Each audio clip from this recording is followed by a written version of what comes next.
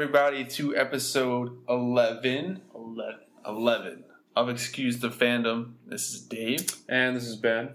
We've been doing this for a little while now. This will officially be the guaranteed night, or day, depending on when this comes and drops in iTunes, of Excuse the Fandom.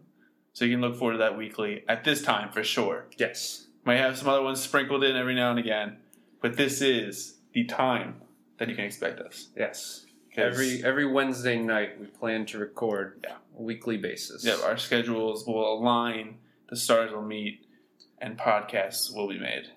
It's a beautiful time to be alive. Yeah, it's a beautiful time because guess what we have this weekend, which is the topic we're going to talk about a little bit, not too much, but college football. College football is back. Yeah. Totally forgot to put that in our notes, but it is back. We can't not talk about it. Yeah, it's the elephant in the room. Yeah, besides Conor McGregor. Besides Conor McGregor, the Irish happened Saturday. Yeah, not Friday. Yeah, we messed that up. Apologize for that. It was indeed Saturday. Yeah, Sully was convinced. I think a leprechaun told me it was Friday. Someone did. There was a few things that made me think it was Friday, but it was wrong. Yeah, a lot of signs for some reason pointed to Friday. We both were duped. Anyway, so we'll talk about a little college football. I will be solo in a bone to pick segment. Bone to pick. Ben doesn't have anything mad or in love with this week. It's more so we kind of agree on our bone to pick, so we're both going to discuss it. Yeah, it's a good one. But Dave's got more to say, so I'm going to let him take the lead on that one. Okay. And then we got MLB playoffs are starting to heat up. We're almost a month out. Things are about to get cray. Real cray, especially in the AL wildcard race. The NL is kind of like almost solved at this point. It's pretty close to being Unless finished. One of the NL Central teams decides to pick it up and catch the NL West teams in the wild card, it's pretty much solidified. So we'll talk about that a little bit. We will talk about the Kyrie trade. Oh, Kyrie. Yeah, we'll touch again on that, mostly because there's some drama involved. Always. Of course. Yeah, anything involving somehow LeBron. I know he's like the fifth thing down the line in this trade, but it still involves him a little bit. That's why there's drama. There's drama with everything that he touches. Yeah, I think exactly. He loves it. Yeah, exactly. And it just makes it more interesting. It makes the NBA offseason continually more interesting. And then we will wrap it up, like we always do, with Excuse the Fantasy. Yeah, we have two special things to go with you for you guys tonight. We're going to do a little recap of a draft we had with friends. Just to touch on like how we felt like we did during that draft. And then we'll talk a little buy or sell. A little action. A little game. Yeah. We like our fantasy games here. Yeah, I told Ben I like games. So it's like, let's do more games. Yeah. Let's do more like banter. That's banter. I cooked that up, so. Yeah. So I'll get into my bone to pick, which is a lot of people's bone to picks going into this week. And it's the NFL preseason and what do we need to do to get rid of it? I think we're finally at a stopping ground where in the next collective bargaining agreement, it definitely needs to be, if not the biggest talking point, like the second biggest. And it's because we're seeing a decline in viewership, whether it's TV or if it's at games or anything like that. Like at this point, people are going to them just for the fun of it. Not even because there's a football game going on. It's just because it's another social thing for that week. Yeah, the people are going to it like it's a baseball game, which isn't good for the NFL. Right, exactly. They're going for the social part. Tickets are relatively cheaper than normal. And you can still get the football action, quote unquote. I did air quotes there for those who can't see that. It's just like you're not seeing a good quality product, obviously, because we know what it's about. It's something that just needs to go away. And then the other fold of that, besides the product and the disinterest in viewing that product, is these injuries that keep happening. I mean, we saw 3 players that directly impact those teams' playoff chances. Maybe not the Bears' playoff chances, obviously, but like those 3 teams in their success. That was Cameron Meredith. That was Spencer Ware. There was just so much going on this past weekend. It was crazy. Yeah, not to mention Edelman, too. Yeah, I didn't even want to mention Edelman. I tried to not remember Patriots' names. Sorry. Yeah, I was trying to shun that one a little bit.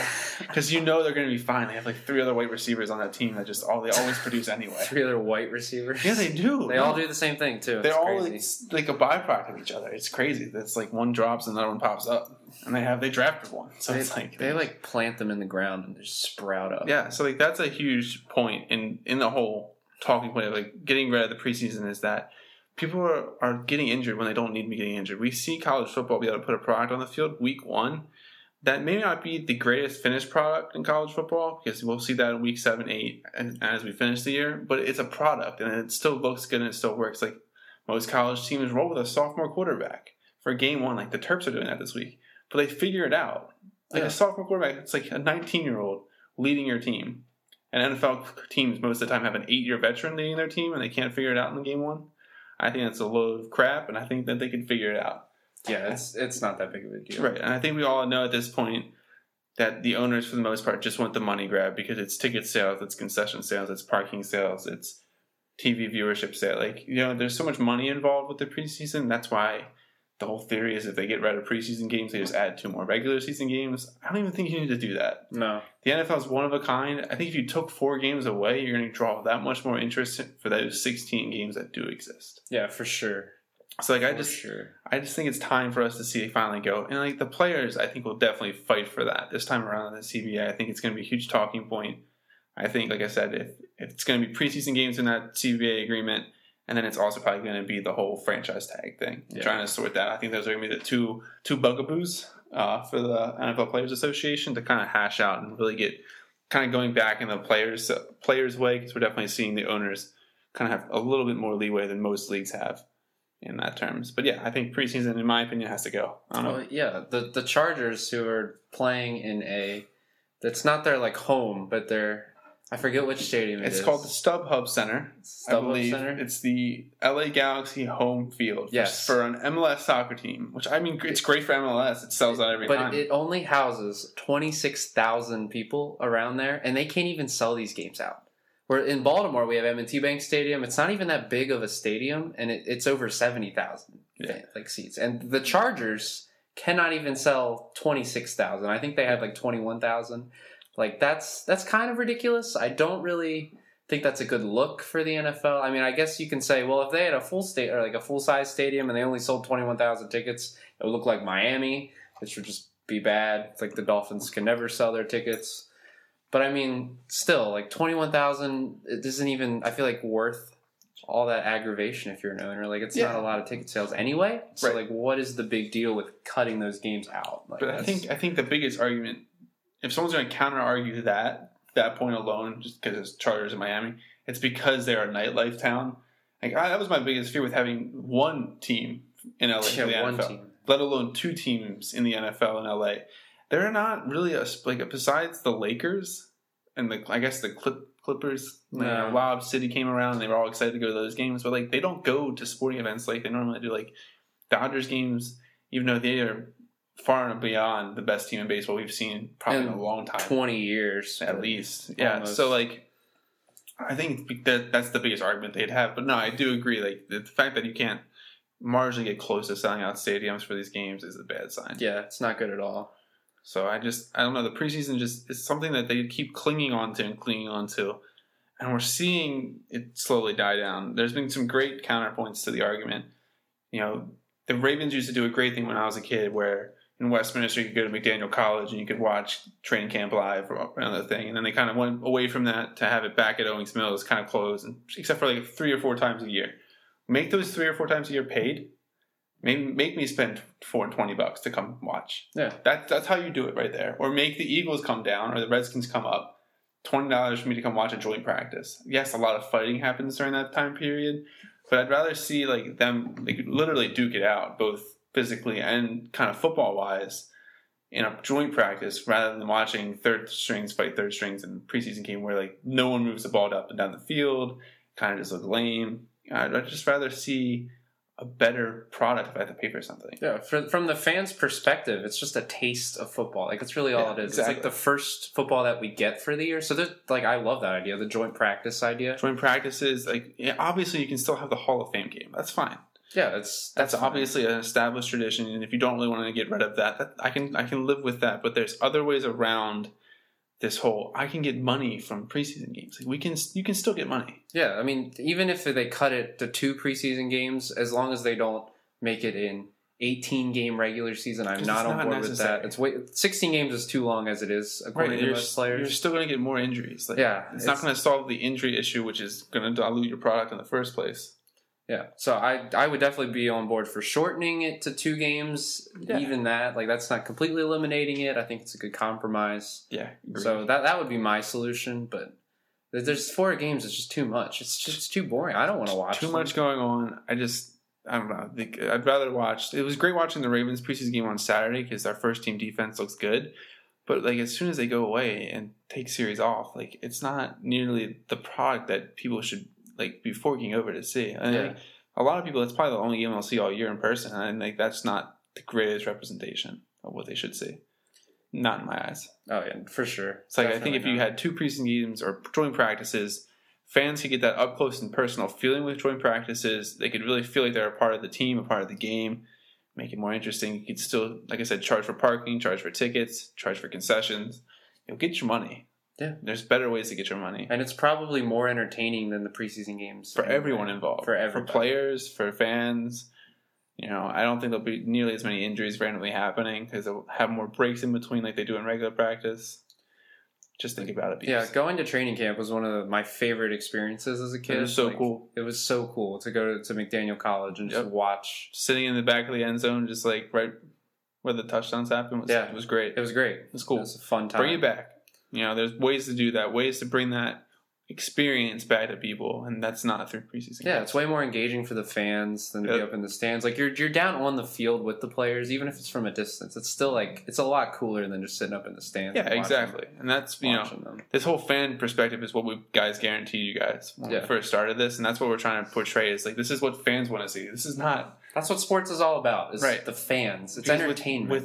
Without us, you're not going to be making that money. Yeah, like you're just not. It's not a business if the fans don't exist. Right. So like the NFL is slowly finding ways to like lose interest in people. Don't keep doing that. Change it now. Let's figure out ways to keep people interested or renew interest. Yeah, I mean, you've seen what baseball has done when it refused to adapt for a while. So the NFL really needs to step that up. Yeah. So let's move right into. We'll keep the football going a little bit. We're not going to stay long into college football, mostly because we don't really have to. We're not diehard college football. Yeah, guys. we're not. It's entertaining to talk about the top teams, though. Right. So it's mostly because our biggest team in the area is the Terps, and when Durkin's going to turn them in a good direction, they're not in a good conference to be in a good direction. No, they get destroyed on a weekly basis. Yeah. But I mean, that's not the greatest representation. Maybe that's why we don't love college football like most people should. That being said, I think they have a good chance against Texas this weekend. Yeah, I think they do too. I think Texas really needs to be on an upset alert this week. Texas needs to literally be riding the new emotion of the new head coach, in my opinion, because Durkin's now, second, third year, really instilling the defense that he had at Michigan into the Terps. I think that's huge. I think, the more you can get your schemes and that kind of stuff involved in college, it's easier for you to handle. We saw that with a lot of good college coaches that get that first 1 or 2 years under their belt, and then you can really start seeing those dividends pay off. Yeah, and the recruiting class. Now, I don't know any specific players that have been recruited, but I know that this was our best recruiting class for the last decade or so. Yeah. It's been a good class. So I think they actually have some athletes to work with now. Yep. I think Texas really needs to be. Yeah, exactly. I think Durkin's done a great job. It's probably always been my biggest complaint, both in basketball and football with Maryland. Maybe that's why I as a kid, kind of went towards North Carolina, but they're absolutely not good at getting the DMV. Anywhere in the DMV area, they're just not good at recruiting. And Durkin's definitely turned a page. Yeah. He's gotten a lot more Baltimore kids, a lot more homegrown kids to come down and play football in Maryland. I think that's only going to help boost their program. Yeah. So that's good. Yeah, I really like the direction Maryland's headed in. Florida State, Michigan, huge game. It's the biggest game by far week one. I don't know. Florida State, Alabama's pretty good. That's the thing, right? You meant Florida, Michigan. Yeah. Florida, Michigan. You said Florida State. Oh, yeah. Florida, Michigan, Florida State, Alabama. You got me. I was like, wait, that's not right. But yeah, so Florida State, Alabama is the one I was thinking of in my head. Yeah. That's the biggest game week one. I'm honestly more excited for Michigan. I'm more excited for Michigan just because I love myself some Jim Harbaugh. Yeah. We like carbs. Yeah, we really do. Yeah. We eat carbs for breakfast. I wouldn't go that far. Maybe as a light snack, but not breakfast. I thought carbs were in everything. Are they? Carbs. Carbs. Oh. Carbs, yeah. Oops. Yeah. Easy misconception. No, but I think anytime you can see Bama lose one in the first week is great. Oh, yeah. Then Nick Saban can cry. Yeah. The world can rejoice. Maybe the Patriots lose week 1 and him and Belichick together just eat a bowl. I would start crying gallon if that of happens. ice cream. Whole gallon. Whole gallon.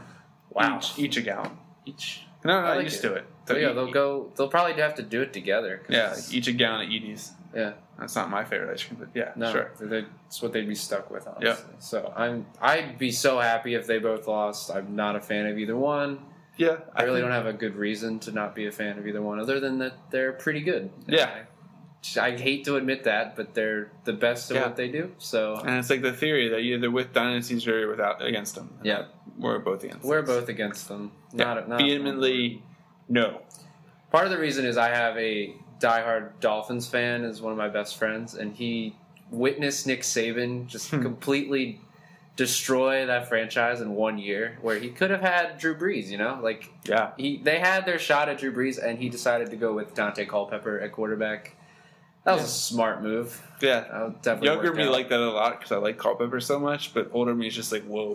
That has to be one of Such a the bad move. worst decisions personnel wise in NFL history. Yeah, and then he just bailed after a year. He's like, "Yeah, I'm not into this." There's this whole Alabama thing I can go for. Yeah, I can actually be good and not in Miami where I suck. That took a turn, but no, I think seeing Florida State, really probably a formidable opponent, play Alabama early is huge. Gives Alabama a good idea of what they're going to face probably in that top 4 championship. Oh yeah, because even if they lose this week, they're still going to they need help again because they have to have 4 teams, or at least they can't have 4 undefeated teams. Yeah, they can't afford to have like Clemson and Florida State look real good. Obviously, one of those is going to have to lose. You can't have those 2 look good. You can't have USC look great, and then Big Ten teams have 2 great teams. Yeah, and you just wouldn't be in a good spot. If you lose this week, you absolutely cannot lose again. Nope. The SEC is not looking good. No, but they have a couple. They have wild cards. They have a couple wild cards. That's the best word for it, probably. Definitely. I think you got that, and then like I said, Florida State, Michigan is probably the next best game. We love some Harbs. I think he's great. I think the fact that he gave out a roster of current Michigan players in the NFL as the roster for the weekend was hilarious. Oh yeah, people took that as a little shade, probably stepping it too far. I think it's just Jim doing Jim things. Let him be. Yeah, he likes to have fun. Yeah. Making football great again. It really, I don't know why people are so mad at him for him being so entertaining. It's really some of the best things to watch. I think that's why I hate Saban and Belichick, because they're so serious. They're so serious and they're so by the book, and they have these strange rules, and it's great. It's very robotic even from the team. It's just not fun to watch. But Harb just keeps it real. He does these satellite camps. He wears a jersey from that home. City every time he goes to a satellite camp. He's fresh. He's got those khakis, man. Those khakis are real fresh. Those Walmart khakis. It's great. I think he just freshens up college football. I think the other big thing is just to watch is the start of the Heisman race.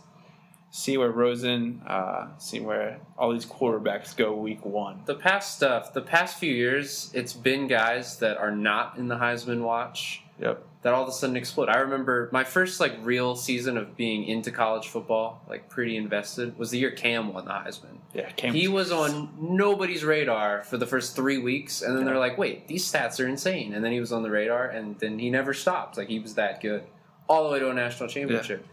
So I think there's definitely you got your top guys in Darnold and Rosen and look out for a Nick Chubb.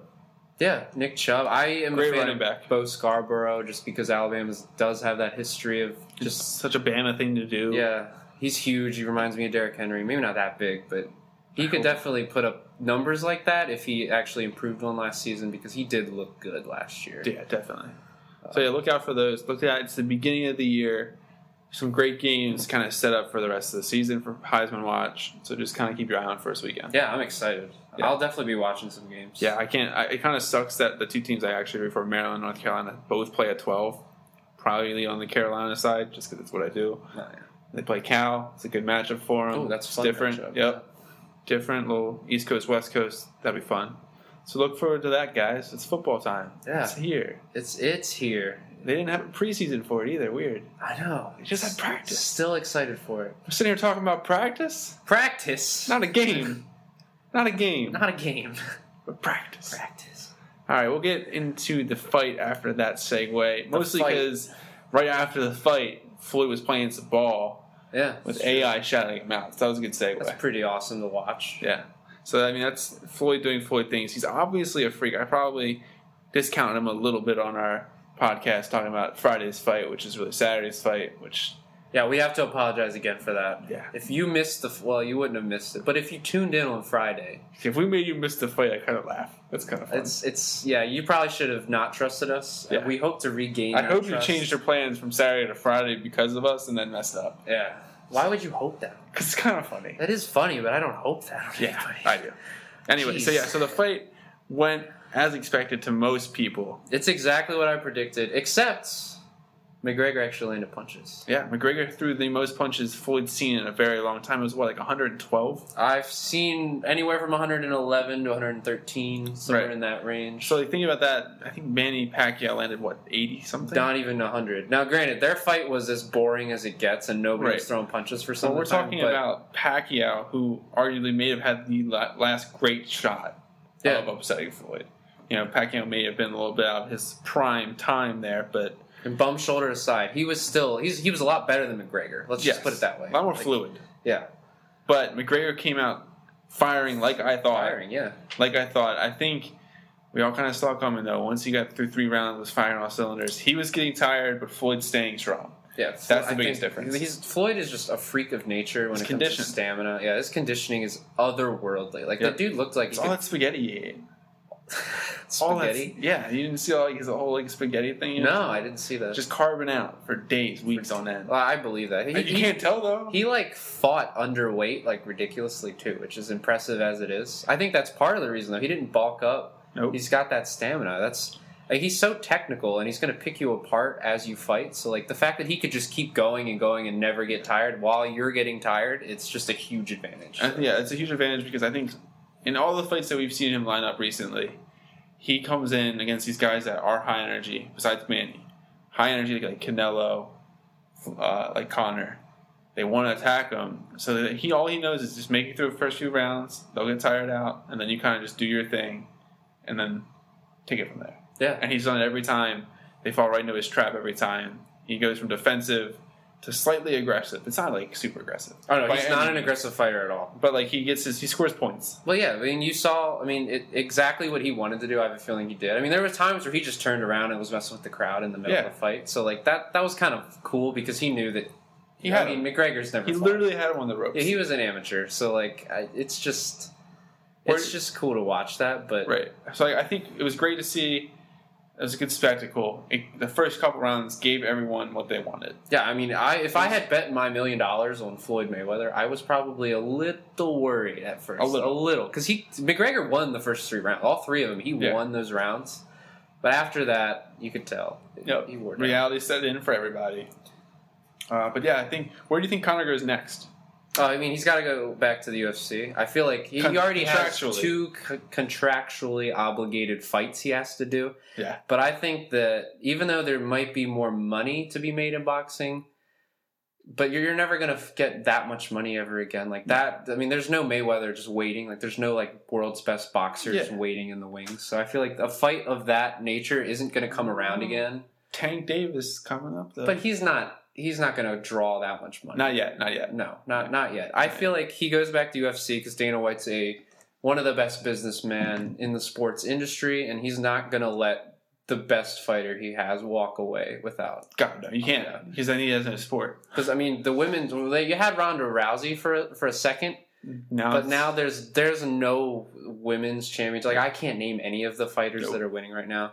They change like the seasons. Yeah, it's not consistent there, and even the male fighters. I'm not like if John Bones Jones could just straighten up. Yeah, he would. We'd have best, something. But it's a real shame that he can't. Yeah, because he's so good. He's real good.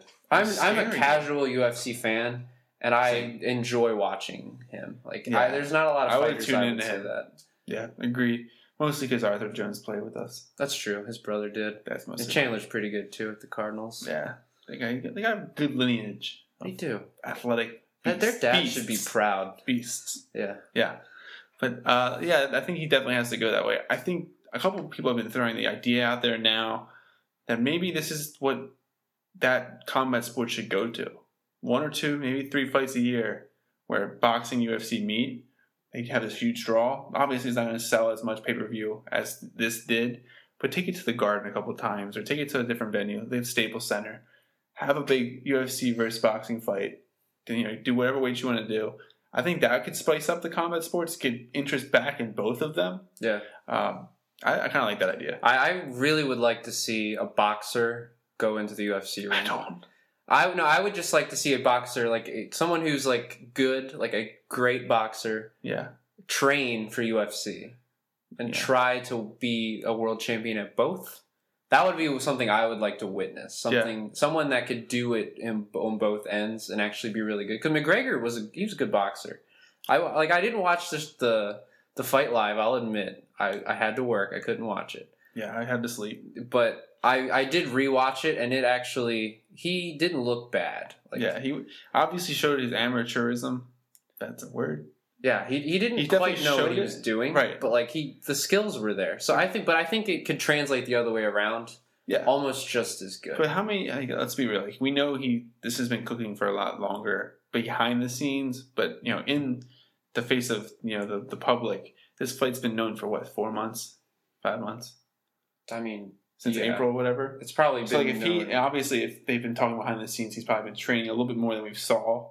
If you really think he's trying to train real hard for 5 months to box and showed up as like a C, give him a C minus for the effort.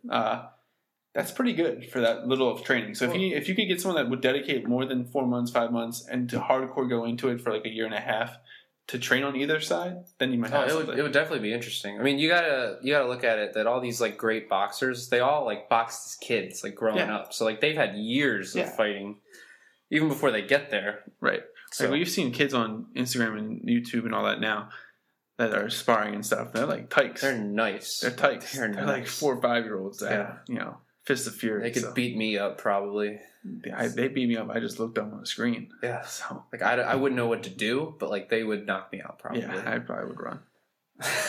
Not just run away. I'm out. Start the car. Oh gosh, yeah, but I mean, Step Brothers flashbacks all over my head right now. I feel like the public as a whole should not have wanted anything else than what they got, though. Yeah. This was best case scenario in terms of great effort from Conor at first. Floyd finishes off. That's kind of what everyone should have thought was going to happen anyway. Yeah, I mean, the only thing that would have made it better is if he did knock him out. If one of them got knocked out. If one of them got knocked out. But honestly, the fact that it didn't go the whole time, I think was still perfect. I wouldn't want that at all. No. And I think McGregor, a lot of people are calling out the ref for stopping that fight. But I think you could argue it. I feel like the fact that all these doctors came out from New York and they're like, McGregor shouldn't fight in this fight. Like 100 of them were like, this is dangerous for his life. Like he might never be able to talk normal again. I think that definitely had some bearing into why the ref went in there and stopped it. Because it was like 9 straight punches to the face where he didn't even get his hands up. I mean, the fact that if you've ever like seen an old boxer on TV like talk, like for ESPN or something, they slur the words really bad. Like you can tell they were boxers. So like I feel like just protecting your brain, I'm okay with that. Like and they're protecting their brand too. Let's not forget that. Yeah, I mean, if something did happen to McGregor and he couldn't go back to UFC, like it would be a real shame because he's an entertainer. Exactly. So talking about injuries, let's switch it to a different topic. Segue time. Segue. Perfect segue. Are you talking about a hip? Is it hip to talk about hips? A hip? I think it's the hip thing right now. Yeah, hip thing. Yeah, so the whole Kyrie Isaiah trade that we discussed in length last week. Yeah, we thought we had it. Everyone thought we had a gem. They, both sides did well. You couldn't really choose a clear-cut winner, but now there's no winner. Yep, now it's not even official anymore because there's just one big loser. Cavalier. I don't know when they can officially veto it by. They have by tomorrow night. Tomorrow night. I think. We'll know by tomorrow night. Tonight. Somewhere in there. I don't think it's tonight. I think it's tomorrow night. Because I think it's a full week. I mean, we probably are lying again, but don't mark your calendars. It's soon. Like they have only a couple days left to veto the trade. And the sources from Woj, I think that's his name. Woj. He said that they wanted Jaylen Brown or nope. Jason Tatum. Nope. Which I feel like if you're Boston, nope. If the Cavaliers really Nope. stood by this, I feel like Boston would eventually give Nope. in. Just because you're getting Kyrie Irving. Nope. Why? Because you already got the Brooklyn pick. Well, yeah, but which as a fan base, like you're sitting there, Danny Ainge is sitting there, and you've already told your fans that you just acquired one of probably a top 6 player in the NBA, and all of a sudden you won't throw in one of your prospects. Like if I'm Danny Ainge, I'll be like, take Jaylen Brown, like whatever. Really, you gotta get someone back. So you have to fill your because you're running out of options in free agency to at least fill a gap. Well, I think Danny Ainge knows that they are not going to be able to dethrone LeBron anyway this season, and you got to hope he leaves. Because if you only make this trade, if you think Kyrie's going to resign with you, so I think that this is a long-term deal, which I think it's still like a win for the Celtics, regardless, even if they give Jaylen Brown up. I wouldn't give up Tatum. Tatum looks like he's the real deal, so I would just. Here's the praise I want. Yeah, I'm okay with Brown just because it doesn't look like he has superstar potential offensively. Like he's a good defender. He looks like a good defender, which is why if I was Cleveland, I would just ask for Brown because he's more ready anyway to like actually contribute. Right. So I would be okay with that if I was the Celtics, if the hip injury is for real. So what you're saying is right now the Celtics are the ones that have to do it. I think because you're the one getting the bigger asset. So like if Cleveland wants to do that, now I'm afraid Cleveland was just like they've thought about it and they're like, oh, we're giving up Kyrie. I kind of feel like we should get more out of this deal, and that's why they're doing this. Right. And just to see what would happen. I think it's a smart move. I think it's a little dirty, and I think that it'll hurt their reputation, but I think that's exactly what they're doing. Because the Celtics knew about this hip injury. So, like, it's not like this blindsided them in any way. It's just a reason that they could veto it. Because even though the Celtics were upfront about it, that doesn't change, like, the rule on their ability to veto it. So, like, I don't know if it's for real, like, or that's the truth that they did that. But I think that if you do get Jaylen Brown, you are the clear winners of this trade for this season. Like, you're well above any Eastern Conference team. So, I think this is perfect. It's literally going to sound like an episode of The Herd from earlier this week. I don't know if anyone heard it, but Christine was pretty much trying to go at Colin, and I'm completely on her side. The Celtics don't look bad in this scenario at all. Everyone knew what was wrong with Isaiah. Yeah, their sources say that they were upfront about the injury. Right, like they told Cleveland. There's nothing that people don't know hiding behind Isaiah. He says he's fine. He says he's going to be good to go. So that part's fine. So if you know all that, at this point, it's on Cleveland. In my opinion, Cleveland has to do this deal because Cleveland's the one stuck with the player, not the Celtics. The Celtics know next year they weren't going to pay Isaiah. They weren't going to fork up the money to keep him. Yeah. So it doesn't matter to them. Like one more year left, they'll ride it out. They'll be the 2 seed. They'll get to the Eastern Conference Finals. They would have done that no matter who they had. At this point, it's on the Cavs. Now Kyrie knows he was almost traded. Knows he was almost in a different city, in a better situation, being the number one guy, getting what he wants. You take it away from him, he has to go now. So why are you the one where you have to pull the trigger now? Why are you the one that has to get more? Because now you're going to be stuck maybe with a Chris Middleton and a Malcolm Brogdon, which is a great deal, but it's not the Brooklyn pick. I just feel like you're risking a lot if you're the Cavs by trying to pry for Jaylen Brown or trying to pry for another pick. If you get a second rounder out of it, that's fine. That's cool. Well, I'm okay with the idea of this plan just because the trade, like the Celtics can't take it back. Like they're the ones that are stuck. Like it's Cleveland's can veto it. It's up to Cleveland. Yeah. So that's why I'm okay. If the Celtics budge, then that's the Celtics. If they won't call Cleveland's bluff, and they do give something else, then Cleveland definitely wins that, and I think it's a great idea. So I don't think it's the coolest thing for Cleveland to do, but I get it. Yeah. Like I understand what they're trying to do. I think the Celtics should just stay pat. They know the truth. And if they're smart, then they're good. Jaylen Brown has the potential to be second team all NBA in defense. Like he's probably that good defensively. Yeah. He can take over games in that capacity. If they ever made it to the finals, he could guard Curry. He could guard Clay. He could take some of those minutes that are desperately needed to stopping their shooters. Can't give up Tatum. You don't know what you have there yet. Everything we saw in Summer League, which is a small sample size, which is against other guys that are trying to fight for roster spots, etc. he's got a polished offensive game. Yeah. And in the NBA, that's what you trend towards. Is someone that you know can get buckets. He can get buckets. Like I said, I think of a second rounder. I think that's the only thing you settle for. But it took Danny Ainge this long to get rid of that Brooklyn pick. That's his top card in the hand. Like, you're getting it, Cavs. Like, don't screw this up. Yeah. Like, he didn't budge for this for Jimmy Butler, which people can argue all they want that Jimmy Butler may have been a better piece for them. Or he didn't give it up for Paul George, which may be a better piece for them. And he finally does it. And the Cavs might be the team that screws it up again.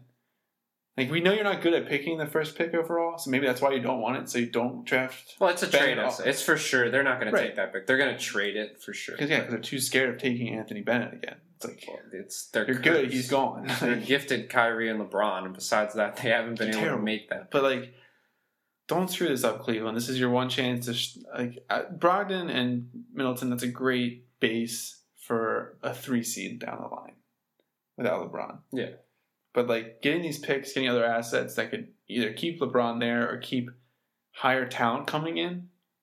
That's what you need to go for. That's what the Brooklyn pick gives you. You just can't settle it. You can't. It's like trying to take an extra cookie and mom's trying to shut the jar. And she just like slapped your hand away. That's how I feel like Danny Ainge needs to be. Slap the hand away. That's what he needs to do. But again, slap your hand away. I'm okay with Cleveland trying to get the cookie, though. I'm okay with that. Yeah. LeBron doesn't eat cookies, so he's out. He's going to LA. Probably. you can think that. I think he'll stay in Cleveland. No. I've changed my mind on the subject. I think that he did not go to Cleveland to leave again. Unless think that now. Unless there's a real draw somewhere else, or Cleveland, they just pooped the bed this season. Very possible. Those are the only two things. Yeah, God knows Richard Jefferson get hurt, and then all of a sudden you're down. He might be ready to poop some on the court anyway. That's how old he is. But yeah, no, I think we can get in LeBron leaving at a different time. Oh yeah, we'll discuss this all season, I'm sure. But yeah, no, Kyrie. I just think it's time. Like, it's time to let him go. Like, you're probably not going to get anything close to that good of a deal. Now people know that they could probably lowball you because you have to get him out at this point. Well, my best deal for them is just swapping him and Wiggins with the Timberwolves. I don't know if Minnesota would do that. I would rather have Kyrie Irving on my team than Andrew Wiggins for sure. Yeah, but I think it goes back to the whole idea that they already have too many guys that need the ball in their hands to do something. Well, Wiggins is the same way. Right, but now you're getting someone that needs the ball even more than Wiggins, and that's Kyrie. Well, Wiggins... I'll argue against that. Wiggins can't do anything without the ball. He is one of the worst off-ball offensive players in the league. Like, he really can't. Or Kyrie at least can make a jump shot. Like, that's possible. Like, he can play with LeBron, kind of. Like, it's not his strength. Ish. But he has shown the ability to actually work in an offense where he isn't the main ball handler. And I also think that Wiggins would just fit Cleveland better with LeBron being that facilitator. Even mentoring. I think it would be a great flip. The only draw or the thing that would keep Minnesota from doing it is that I don't think Kyrie would want to sign there long term. No. So that is the draw to that. They'd probably have to re-sign him and then trade him. If they had Cat locked down already, then like Kyrie probably does it. Yeah. Because you know you have Cat there to kind of ride off of. That would be one interesting Western Conference, though, if Kyrie makes his way over there. Yeah, don't think and the Eastern Conference just gets worse. Yeah, I don't think that's happening. I don't think it's happening. I think that would be the best case scenario. Yeah. If they vetoed this trade. Don't do it. I think that's the only alternative. If you legitimately think that could happen. Someone finally gets the Brooklyn pick and it's not even finalized. No. It's crazy. What is it? I think Ainge waited too long. But that's a different topic. Yeah. So, guys, guess what? It's almost September. Almost there. We're almost at the end. Yeah. End of what? End of, I'm assuming we're working into the baseball segment. Yeah. We are. We indeed are. Yeah. So, we'll get into an overview because I know we both want to deep dive. There's a team that we love that was all of a sudden... Yeah, on their way to the moon. Always knew it was there. It just finally happened. Into the stars. We'll start at the top of Major League Baseball, which, no matter how hot the team we love is, probably will just look down and be very scared at these Giants. Not the Giants, though. We're not talking about the Giants. Wait, we're not. We're not? I gotta scrap all my notes now? Yeah. That's not the Giants. Okay. Right. It's the right state, but it's the wrong team. Oh, which one? It isn't even. It's The not Padres. Ooh, no, never the Padres, David. Man. Never San Diego. Dang. The Dodgers? Yeah. Yeah. The Dodgers. It's got to be the Dodgers, right? No, Yeah. they are literally, hands down, probably the best baseball team we've seen since those dominant Yankees. This is the all-decade team. Like, they're just so good. They're 91 wins right now. Not even September. On fire. Yeah, the Cubs won a lot of games last year. We get it, people. They didn't win this many games, though. But they didn't look this good. No. And they don't even have For this Kershaw, man. long. They don't Right. have Kershaw. Right, there was a point in time where, the Dodgers kept winning, and I think they won an absurd amount of games. I can't even remember off the top of my head the amount of games they won. It was the best 50-game stretch Yeah. since, before 1900. It was nuts. It was literally something that they couldn't find in the record books. I think they just made it up so they didn't have the record. They definitely made that up because they didn't keep records back then. That's right. They didn't have paper. So we'll just get into, they don't have Kershaw.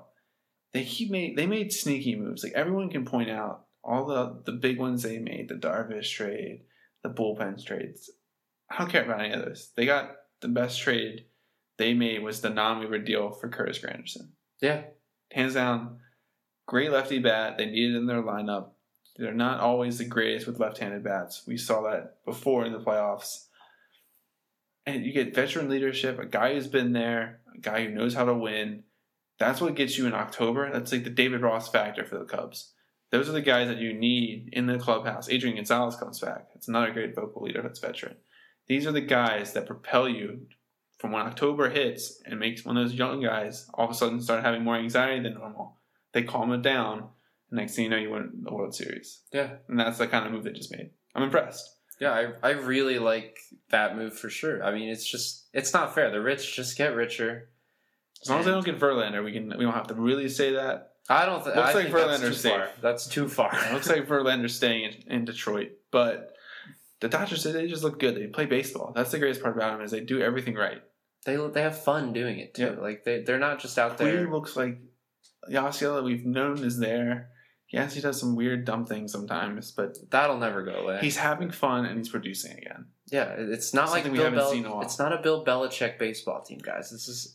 And It's Dave Jim- Roberts it's Jim looks like Harbaugh. he knows what he's doing. Yeah, Yeah. exactly. Like Dave Roberts has really collected this group together, taken them to a height. Like I love Donnie baseball, but he's taking to him a height that Donnie couldn't get him to. No, he couldn't get him there. And I really think that they're going to get over the hump. The biggest proponent is the team that I have trouble liking because they're just south of us, and I really want them to go back to Canada. But the Nationals kind of look good. Yeah, they look pretty good. But the biggest worry is that Bryce can't even run yet. And if he can't, if he doesn't, Oh, if he's not there, they don't have a shot. if he can't run by mid-September, I don't think they have a shot. Because I think he needs to get in the last couple games of September to knock the rust off. But getting Strasburg back, I don't know if people saw what he did today. He had a complete game shutout. Complete game shutout. Kind of nice. Fanning, I think, 9 or 10 people. Kind of stole what Dylan Bundy did from the Orioles a couple days ago. But I think they look good.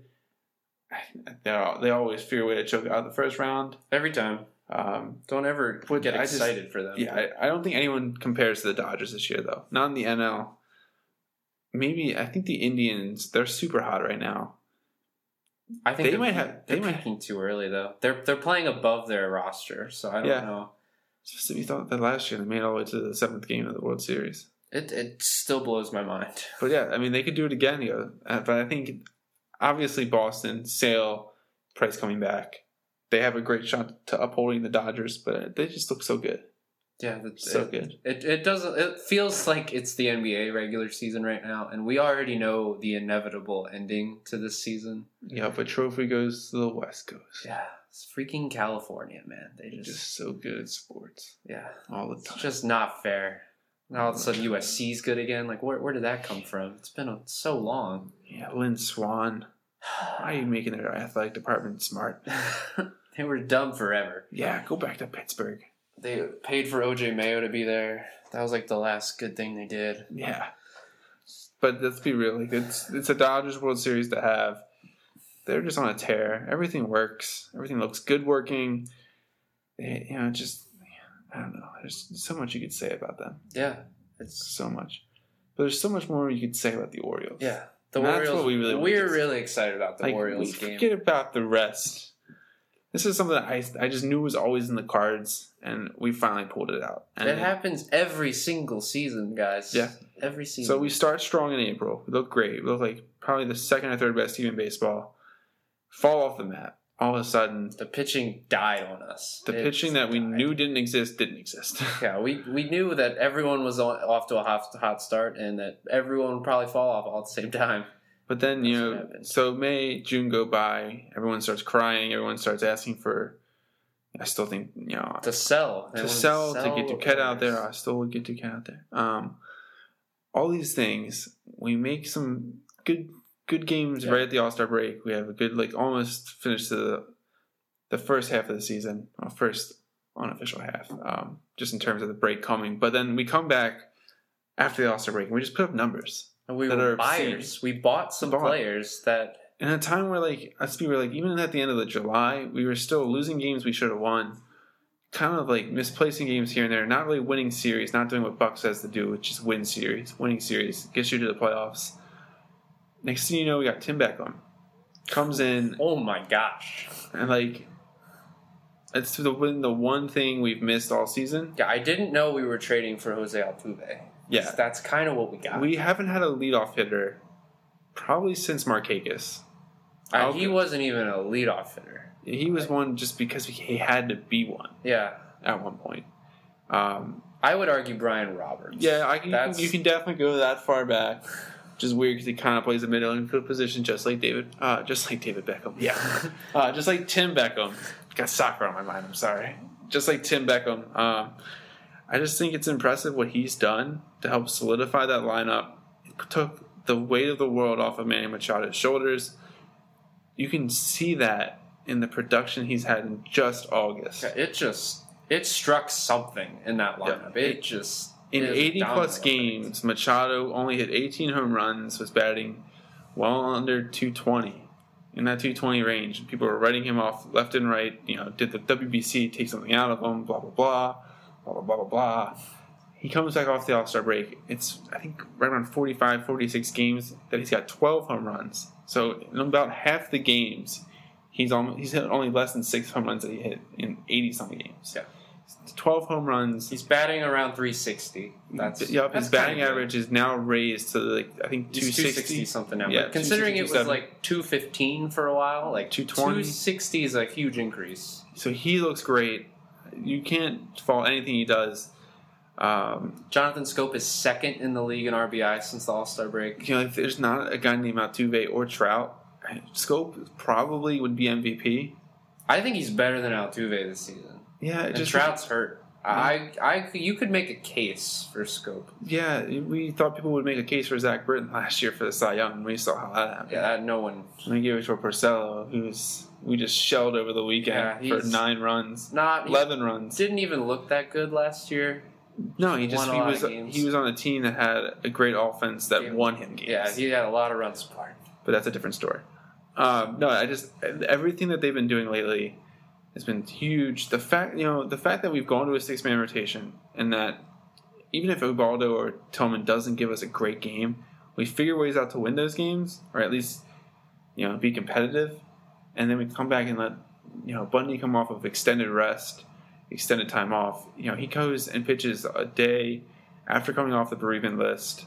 Literally flew in apparently that morning. Had a rain delay start. Most people can't pitch more than 5 innings after a rain delay. Impedes their progress. This man went a full 9 innings, 1-hit baseball. The 1 hit was a bunt single in the 4th inning. He looked great. He looked unhittable. His fastball was exploding. The 12-6 curve that he had. It was nuts. It was just dropping everywhere. His changeup was working. Yeah, it was a good game to see. It's what everyone... Orioles fans, Orioles organization, whatever, thought Dylan was going to be, knows that it's real. It can happen. If he strings it together, we got what we expected. It's just exciting. We're 1 game out. Yeah, 1 game out. Big series coming up. The Yankees come to town. Who are struggling. Yeah, we're facing the entire AL East. We pretty much fare well against those teams. Play Boston again. We play really well against them the last 6-7 years. It's exciting. August in Baltimore is super humid, super hot. Ball flies out. We get hot. and all of a sudden we just roll from September to October. So, but in August, when it's hot, the ball Home cooking flies. And this August, the Orioles have put up the 4th best slugging percentage of all time as of yesterday, before yesterday's game. They hit 8 home runs since I saw this stat. Yeah. So I'm not really sure if they were pretty close to the record for August. It was over 500 for slugging percentage for August. It's been for crazy. A team. Yeah. That's nuts. I mean, you got Beckham hitting almost 400 out of the leadoff spot. Machado's batting out of this world good. Yep. Scope's still crushing the ball. Mm-hmm. The defense looks solid. The pitching's it's still inconsistent, but it's getting better. All you need is a few starts here and there, and I think you've got the wild card. Yeah, I think if you win this series this weekend, and we stay within touch of the Yankees, and I'm not even saying the second wild card now.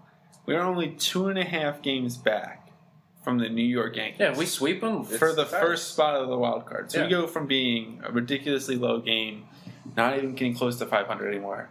All of a sudden, we're 3 games above 500, a game out or a game and a half out of the second wild card, 2.5 out from the first spot. Watch out, guys! This is a team you don't want to face because we have been in that spot. We have been fighting for wild cards. We have been fighting for playoffs. We know what it takes in September. Some of these teams don't. Some of these teams like the Rays don't. Some of these teams like the Mariners don't. Even the Angels really don't. No, the Twins definitely don't. The Twins don't for sure. So, and the Yankees really don't either because the biggest veteran they have right now are Ellsbury and Gardner.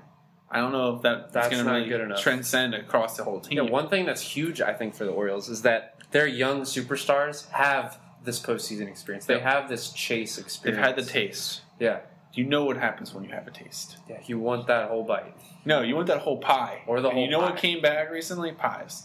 Pies? Are they back? Pies. Really? Yeah. They're pieing people. Post-game pies. I thought you just meant eating pies was cool again. I got really excited because I love pies. Has it ever gone up? I don't think so. I was confused, but I was like, I really want to go buy a pie. Yeah, so pies are back. They're pieing people. I think Bundy got 3 last night. 3 pies. Castillo got pied by his kid today. That's cool. Didn't even know he could reach that high. He's not a very tall guy, but yeah. Yeah, he's a kid. Yeah.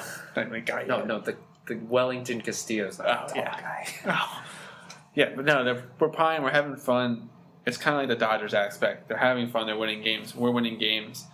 We're I think 8 of our last 10 games we've won. Plus, Buck Showalter is arguably the biggest difference maker in a manager that there is. When you look at his statistics, he just grinds wins out of his teams that other guys just don't get. And I think that's also a huge Buck factor. There's just so much going for this team, and people just always write us off every single year. We hear it, though. Our team, for some reason, our fans don't get it. There's very few fans who are like, yeah, we still got it. We got a chance. But, our players, from the minute spring training starts, they get written off to the end of the season, and they know every single game they have a chance to win and a chance to compete for a pennant, and that's exactly what we're going to do. I really have a strong feeling about this. I've had it really all year. It's only gotten stronger since Tim Beckham came because he has put something in the offense that we haven't seen since April. It's just a matter of time now. This is a scary team. I think if they continue to be hot, I think this offense could carry the team to a World Series appearance. Yeah. So. As long as Bundy and Gausman hold up that rotation. I'm waiting for Tillman to find it. If Tillman finds it... He has moments, and then he gets to about the 5th inning, and he kind of loses confidence. You can tell his arm's just not back yet. You can tell. And that, people talk about all the time, obviously we just rid off the whole idea of preseason NFL. But when you don't have MLB spring training, it does something. Yeah, that's different. Because baseball, you got to find a groove. Yep. Especially as a pitcher, you got to find a groove. This man didn't have any spring training. He had a kid. My brother spit all this out. He had a kid. He lost a lot of time. Injury, kid. Didn't come back till June. You can't just be thrown in the fire like that sometimes. Yeah, if you're not Clayton Kershaw, you just can't. If you're not Scherzer, you just can't. So it's gonna be interesting to see. I'm real excited. Yeah, he's one of my X factors down the line. But I really I haven't been this excited about Orioles baseball all season. But I've even had that feeling. This team could be so good. Yep. And it looks like it's coming together. If that offense is there and we have O'Day, Gibbons, Brock, and Britton, you're set. Yeah. Dwyer looks good. It's in the playoffs. Castro. It's all about the bullpen. Yeah, Miguel Castro looks super good. He's got some life. He is throwing 98, and he looks almost probably going to be a starter next year for us, but that's a different day. Yeah, different day. I love that I idea. hope everyone wrote those different days down. I had like 3 or 4 different days. We've got a lot of topics for other days. Yeah, so let's get into the fantasy corner as we are approaching probably our longest episode outside of the mock draft, which is cool that we actually kind of just ad-libbed a lot of this. So. Yeah. Yeah, well, you guys, we're definitely getting better, and I really like this. Yeah, it's kind of fun. It is. It's way more fun when we're actually good. So we'll talk about this draft. We have a bunch of our friends. This was the most by the books real draft I have ever seen in my life. Normally, like I probably preach this every time. Quarterbacks go way earlier than they do in mock drafts and real drafts. Guys, they didn't. This time. I got Rodgers in the 5th. Yeah, there was one kicker picked before the second to last round. I picked the first defense in like the 13th round. Just because I was like, I don't know what else to do here. Like, I'm going to just take the Texans, take that sack potential. But holy cow. Extremely by the books. Like I said, I got Rodgers in the 5th. Fifth round. And I picked Brady right after because I was like, I was eyeing, we picked next to each other as we always do. Somehow. It's nuts. God has faith in the fact that we compete really well. And we always ruin the draft for other people. Yeah, we ruin. Yeah, because we're always thinking the same thing. Yeah, and then he took Rodgers, I took Brady, and in a run on quarterbacks because it's all in the game because we knew what we would do to that, and then all these other guys fell to us. So it was great. But you go ahead. I wanted you to talk about your team first. Yeah, no, I love my team. I was a little skeptical going into my running back situation, but I love my upside at receiver with, obviously, you have the foundation of Antonio Brown. Sammy Watkins is going to kill it. I have a real good feeling about this. I've always thought that he's finally on the mend with that foot injury. He's got a better quarterback, in my opinion, now. Yeah. The offense is good. The stuff's there. If he actually is utilized in this offense, that's the only thing I think that he came in late. I don't know how much that they'll want to put on his shoulders, but the potential's there for a huge season for Sammy Watkins. Definitely. And behind him, I have a touchdown guy. I told you guys about touchdown guys in standard leagues. Brandon Marshall, I like. Was real excited about that. Upside with Taylor Gabriel, we talked about so much how he outscored Julio down the stretch. I always find a way to snag him at the end. The running back play kind of sketches me just because I'm Gurley doesn't sketch me at all, but I have Gurley, Cook, Perkins, Duke Johnson, Jeremy Hill as my running backs. I think the Cook and Perkins ones, they're wild cards. You don't know exactly what to expect. I think I can get a lot out of Cook for sure. But I'm just excited about this team. There's a lot of potential on it. Getting Ebron at tight end. Dak Prescott fell stupid far. I think I got him in the 14th or 13th round. 13th or it was super late. 12th or 13th, super late. I usually don't even take a second quarterback when you have the potential to have a top 6 or 7 fantasy quarterback that late. I had to take a chance. Yeah, why not? Then it becomes trade bait at that point. Yeah, I know. I'm just excited. I think there's my team is full of upside. I know where all their floors are, what kind of minimum to expect. But all these guys can blow through the roof. And then you have Rodgers. I've never been able to draft this glue. guy. Yeah, that's the great quarterback like Aaron Rodgers is the glue to a high upside team. Yep, glue with him and Antonio Brown. So guys that maybe fall short a little bit, Rodgers' 30 points as a quarterback boosts that. I really like that. Yeah. I took a different approach. I feel like you went all upside and I went all high floor in this draft. Yeah. In a standard league, you got to almost go with one or the other. Mm-hmm. It's hard to get a mix of both. Ideally, you want a mix of both. But I had the 5th pick, and I went I feel like still a little early for this guy. I took Mike Evans just because I haven't had him in any other league this season. I guessed that. I don't know how I did. I really wanted Mike Evans in one of these leagues, so I just went ahead and took him. I think that his ceiling is still top quarterback potential. Especially their division just full of bad secondaries. Oh, yeah. So I'm okay with Mike Evans that early. I got Dez. I feel like he just talked about Prescott. I feel like Dez's ceiling super high. And a guy I've been targeting very recently who I think could absolutely explode, even though he had a horrible preseason game, is Tyreek Hill. Mm-hmm. Even in a standard league. Yeah. So Tyreek Hill is people a 5th round draft pick? Okay, he's not that the ceiling's not that high if he was a 5th round draft pick. But no, he was supposed to be a 2nd round pick last season, but he had off the field issues, which has just been dropping guys like crazy in recent drafts. So the talent was there in college, and the Chiefs knew what they were getting. Yeah. I think without Macklin, I can't remember the weeks. I think it was like 6 weeks. I don't remember the weeks specifically. But when Macklin wasn't in the lineup last season for Kansas City, if you took all of the receptions that he had in that span, and you moved it for 16 whole games for the season, he would have had like 109 receptions. That's nuts. That's a lot. That's a lot of receptions, guys. Not to mention that he's just better this season. That second year jump for wide receiver is huge. Yep. So I really think that they could completely build this offense around Tyreek Hill. Not to mention Spencer Ware just got hurt. Kareem Hunt's value obviously shoots up. But we haven't seen Kareem Hunt enough to know whether or not you can rely on him for the whole offense. I still love Kareem Hunt. He is a third-round pick, in my opinion. Now, a lot of people would say, wait till the fourth. But you can get him in the third. I feel like an Andy Reid running back. Don't be bashful. Yeah. He's got no competition for that starting job. No, not at all. So I really like that.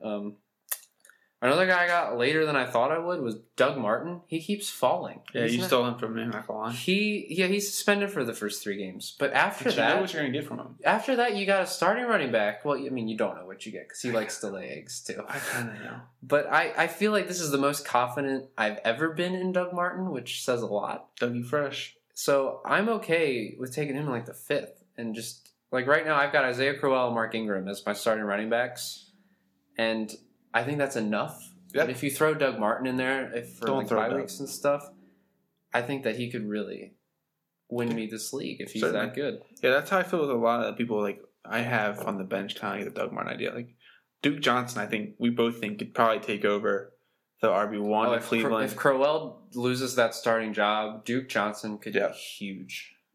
Yeah, I think the fact that I got Duke, I think he's huge. You know, everyone's mixing. I'm a mixing guy. I think he's got great talent. That's why I made him a huge priority in the Dynasty League to make sure I got him in the rookie draft. But Jeremy Hill, I got him super late. I had to reach on him because they were taking some weird guys towards the end of that draft.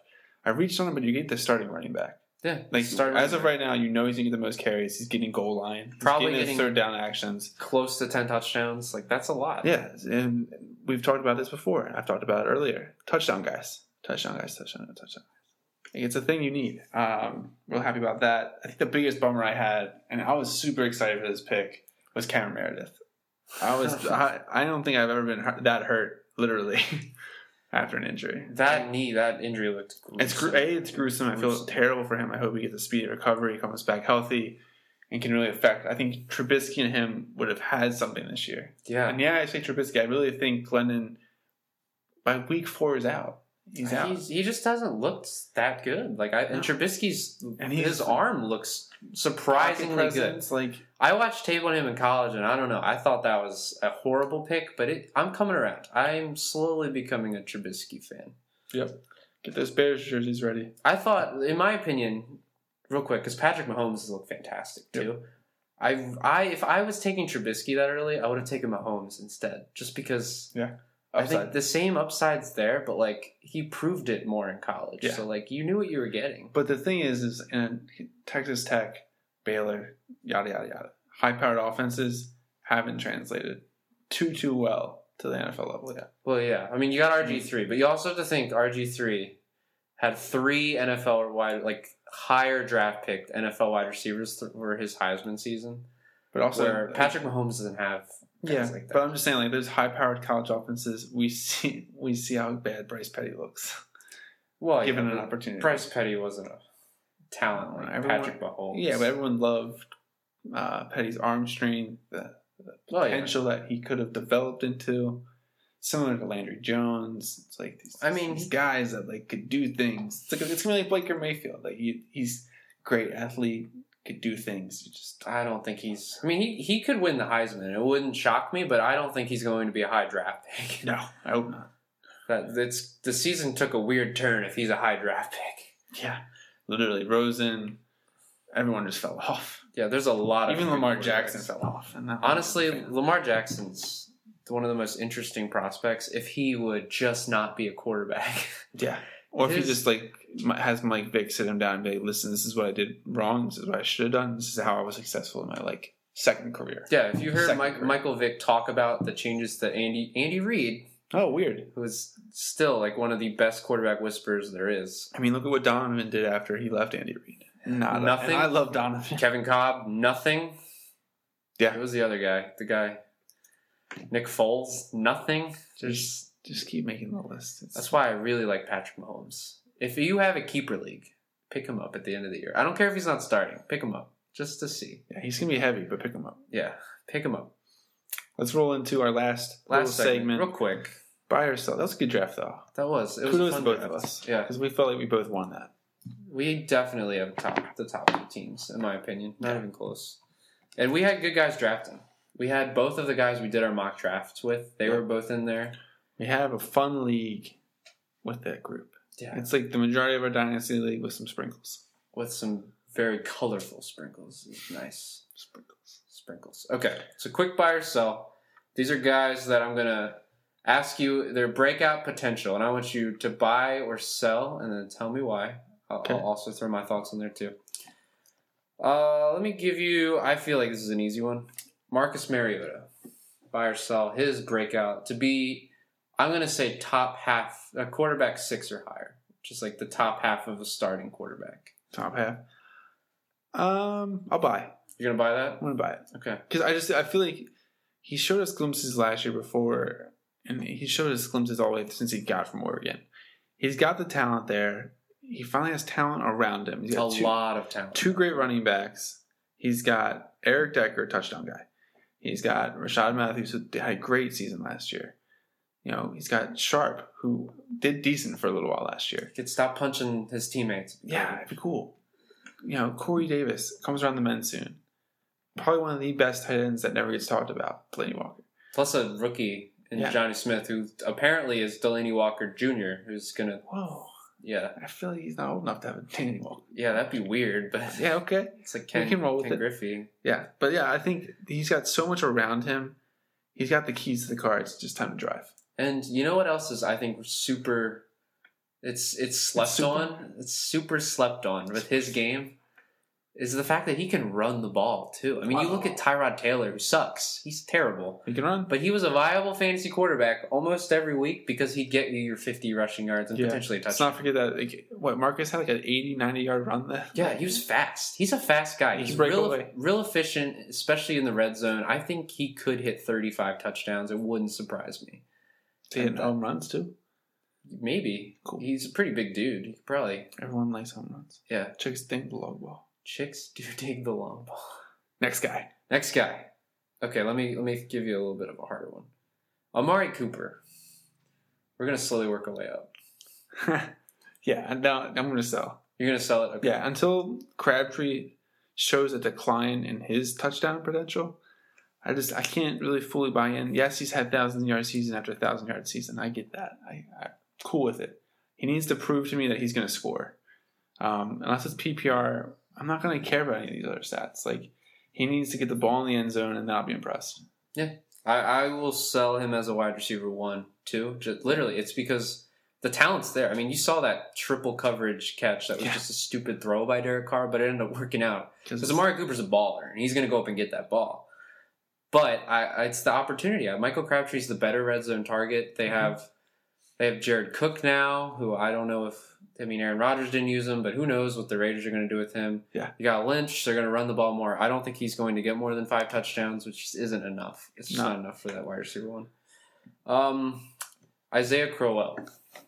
I'm going to sell. Like I just said, I think Crowell really has to own the first couple weeks. If there's any doubt in Cleveland's mind, they've already shown they had enough doubt in their quarterback play that they went with a rookie. Hugh Jackson's not playing around. So if there's any doubt in Crowell's game, Duke Johnson's going to get starter amount of touches. He might already get that if he plays in the slot. So, like, I don't buy it. I'm selling that one for sure. Yeah, I'm selling it too. I have him on some of my teams, but it's just because the value is there. It wouldn't surprise me if he had like 1,200 yards and 10 touchdowns. It really wouldn't surprise me. But that's not what I expect out of him, especially with the year he had last year. It was a decent year. But you take out his 2 like really big runs, and it wasn't a great year at all. Like his carry average drops considerably. Yep. So I'm going to sell him too. Yeah. If Kaiser starting says anything, it says that this is Hugh's year to play around, to kind of test things out. This is test year. Next year is probably the year he's on the hot seat. So if with him testing it out, Duke probably will get a little more action. Yeah. So no, that's a great point. How about Amir Abdullah? Do you buy him being an actual? I would say running back 2 because Detroit can't support it. Yeah, no, I can see him being a running back too. I can definitely buy that. It's about time someone takes over that spot. I heard this morning. Do you know who the last 100-yard rusher that the Lions had? The last running back to rush for 100 yards in a game. Probably Barry. Not that far back. I can't even think of anybody else. Reggie Bush. 4 years ago was the last time they had a 100-yard rush. That's insane. I didn't even know they allowed him to do that. A little off topic here, but people are screaming about Matthew Stafford's contract. Like they can't do anything else. Like you have to pay the man. Okay, back to. No, I think it's about time someone takes over that spot. He's got the potential to do so. Like he shows glimpses. This is the year he puts it together. No, he may not be a top 10 back, but all we're asking for that as a running back too is to be top 24. I can see him sneaking into 18, 20 spot. Yeah. I think that he's going to have some big games and he's going to have some bad games. Yeah. And I think that's a running back too. And if he's your best running back, you're going to have issues at that position. But if he's your second back, I'm happy with that. So I'm going to buy that as well. Last guy. This is a little bit of a weird one. Because everyone thought he was going to be breakout like 3 months ago. And now all of a sudden you don't really hear his name too much. Willie Snead. Yeah, no, I buy. You still buy? It's one of the most hurtful decisions that I traded him in our dynasty league. There's so much potential with you not knowing where the ball is going to go in that offense. Like someone's got to take away Cook's touches. He already had a lot of touches last year, a lot of looks his way. It's going to continue to go his way. He has proven time and time again to Drew Brees that he will catch the ball and do stuff with it. This is the first time I'm going to disagree with you somehow. I'm going to sell it. I think that he is not going to be like a wide receiver too. I don't even think he's going to be a good flex option this season. Ted Ginn's still above him on the depth chart. He's apparently looked kind of bad. I don't know if they trust him. I think Kobe Fleener gets more integrated. I think those touches, Alvin Kamara, however you say his name. Yeah, Kamehameha. I forget what his. He apparently said his mom says it one way, but he prefers the other way. That's kind of messed up. I feel like. No, listen to your mom. Yeah, trust what your mom says, man. Kamara. I think he said Kamara. I think that's what he's called. Yeah. But he's going to take receptions. Yeah, no. There's gonna. I think they run the ball more with Adrian Peterson and Mark Ingram. I think that those touches go elsewhere, and I don't know if Willie Snead's a viable fantasy run. Yeah, I can definitely see that. I think that's a thing to keep in mind in that scenario. It's kind of like New England in the aspect there's just so many mouths to feed. Yeah. Be wary of those situations. I think he'll have a few games where you're like, man, I wish I started Willie Snead. But to start off, I don't know if I would start him. Yeah, I agree. So it's hit or miss. We'll finish off. I think is that all you got with the game? Yeah. We'll finish off just saying some quick NFL news. Hayden got cut by the Browns, picked up by the Steelers. Scares me a lot. I know he had a down year. It doesn't scare me. He looked pretty bad. There's a reason they just straight up cut him and bit some of the money. Yeah, there is a reason that if you get cut from the Browns, it's usually not a good idea. But he stays in the division, probably to get some revenge on the Browns, show him that he's on that all-winning team. We also have a couple guys on the block. We have Matt Forte could be on the trade block. We have it could be a slew of different trades. It could be potential. Apparently, Jermaine Kearse is one guy to look out for on the trade block. Vance McDonald got traded. Yep. So I've never seen so many trades happen. Yeah, moves are it's that mobility thing. It's great for the NBA. It's obviously going to be great for NFL. So keep an eye on that as we get ready for next week's episode. Wrapping it up here. I think this is a good one. Yeah. Felt pretty good about it. Yeah, guys, buckle up every Wednesday night. Wednesday night. Yeah, buckle up. We might have some sprinkled ones in there here and there whenever we want to feel like doing a second one. Yeah. But this is guaranteed. Guaranteed. Every Thursday morning, pop us right in your car's stereo system. Yeah. We'll take you to work. Apple, iTunes, podcast app. Yeah. Our name comes up in the search bar. Yeah, it's a thing. We're going to work on a new logo somehow soon. Yeah. I don't know how we're going to get it, but it's going to get done. We have sweet tunes. We have a sweet logo. We're making this thing real. Yeah. This is a thing. This is official. Keeping it going. Keeping it going. Yeah. Yep. Like us on the Facebook. Use the Twitter stuff at Excuse the Fandom. Instagram stuff at Excuse the Fandom. Yeah. Yeah. We'll see you next Wednesday. Buenos Dias or Thursday. Yeah. Peace.